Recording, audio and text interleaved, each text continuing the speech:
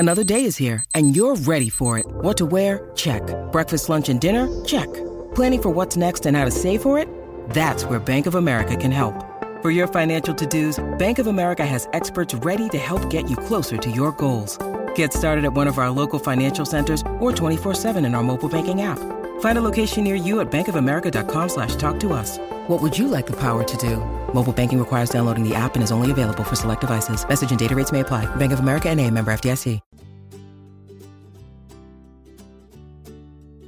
Hi, friend. To celebrate the 5th birthday of the podcast, we are doing something extra special this week. Every day, I'm airing a mini episode with a throwback to an early episode of 3 in 30 that has deeply impacted my life and been part of my journey of learning how to love. For this series, I'm only going to share one takeaway from the original episode, so it will be quick and easy for you to think about or even put into practice today. And then if you're interested in hearing the full episode, I'll link the original in the show notes. As part of this birthday series, I'm also giving away $500 as a thank you for sharing the podcast with your friends, family, and neighbors.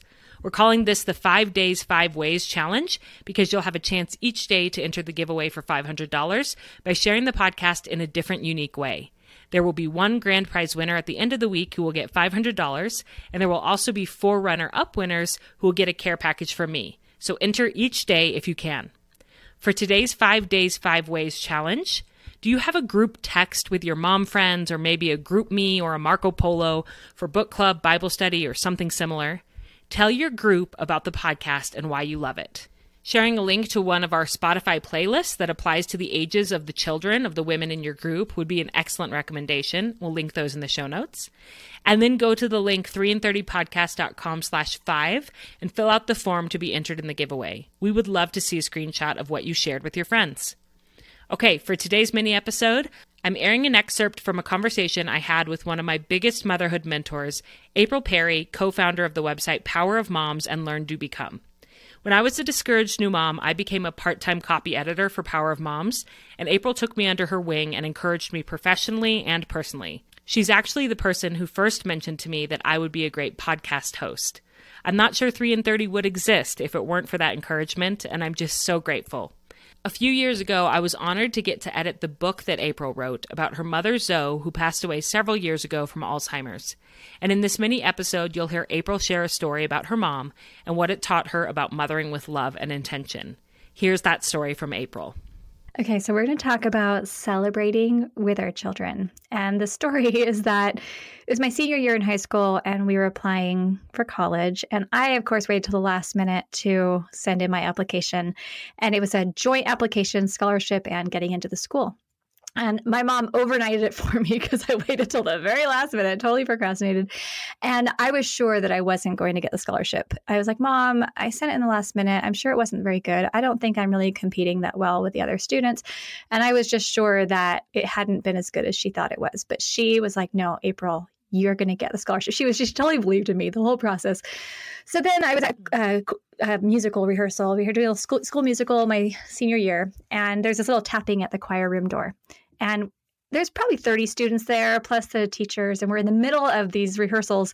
And it's my mom. And I'm like, what is my mom doing here? So I go out to the little staircase. And I'm like, Mom, what are you doing? And she's jumping up and down. And she's holding this big envelope. And she's like, April, it came. And she was jumping up and down. She was so excited for me to open it. And I looked at it and I saw it was the school. And I was like, Mom, it's probably just a letter telling me I didn't get it. Like, why are you coming here and making this big deal of it? She just handed me, she's like, April, you have to open it. And I opened it and I did get the scholarship. And I was excited to have gotten the scholarship. But the memory I have was the look on her face and how excited she was for me and how she wanted to see me open it. When we got home, she had me call all my siblings and tell them. And I've got 7 siblings, so we were making a lot of phone calls telling everybody. But she was so, so excited for me. And I just remember as I'm sitting there and she's just hugging me, and I just remember the thought was that my mom really believes in me. I hadn't really believed in myself. And I think that's something even to this day, like I struggle. A lot of those feelings I have are, well, April, who do you think you are to do this? Or who do you think you are to do that? And my mom was always the one who was like my biggest cheerleader, saying, April, you were made for this. You can do this. You've got it all. Like she was the one cheering me on. And just that feeling when you have someone who believes in you that much and who cheers you on that much, it gives you a confidence that, I mean, honestly, I can't think of like a more beautiful gift. Oh, I love that. And just that moment, I can picture it, of her jumping up and down. I mean, what that showed you is what's important to you is important to me. You know, as a mom, like if we can communicate that to our children, what's important to you is important to me, and celebrate with them and honor them. And I also think about if you had not gotten the scholarship, how it would have been so comforting to have her there with you. Yes. If you were disappointed and you could have heard her words of advice, or knowing her, she probably would have made some feisty little remark about how it was their loss. You know? Totally. Well, but there are some other stories in the book where I did lose things. You know, I'd run for 7th grade governor and they told me I won, and then they realized it was a mistake and I actually hadn't won. And my mom was like there by my side because she knew what a loss that was to me as like a 13-year-old girl.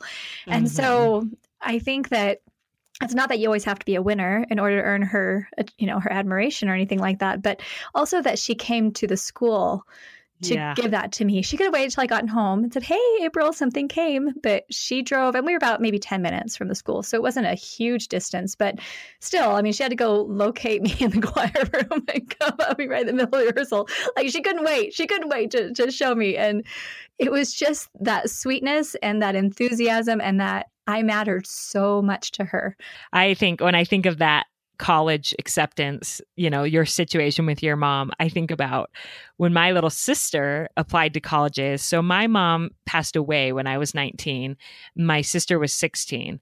And so it was just my little sister and my dad at home. And so they had this special relationship, and she had applied to go to Stanford, and she's super smart, but we knew it was a bit of a reach. When she got the letter that she did not get accepted to Stanford, she called my dad at work and told him. And she said, "It's fine, Dad. We knew that, you know, I probably wouldn't get in." And she went on with her day and went to her choir practice or whatever as well. We're also choir theater people. And then she came home, and you have to understand, my dad usually like works long hours, and he had come home and he had made a banner and hung it over our garage that said, "Stanford sucks." Okay, I love that. So cute. And like he was like this, you know, kind of. I've never heard my dad say the word had to make sucks. her laugh. Like he was always the one saying like, "Don't say that word," you know. But he pulled out all the stops to make her feel better, and she said that she just pulled up and just died laughing, and went inside, and he'd gotten her favorite ice cream, and they just shared their ice cream together, you know, cute. and so. It's like celebrating with them and sorrowing with them, just being there in those moments of just knowing that what's important to them is important to you. Thank you so much for listening to this mini episode as part of our celebration of the 5th birthday of 3 in 30. If you want to listen to the rest of the episode, you can find a link to that in the show notes. And don't forget to take part in our 5 days, 5 ways sharing challenge this week, where you can enter each day to win $500. Details for that can be found at 3in30podcast.com/5, and that will also be linked in the show notes. Thank you so much for listening today, and come back tomorrow for another mini episode with a life-changing takeaway. See you then.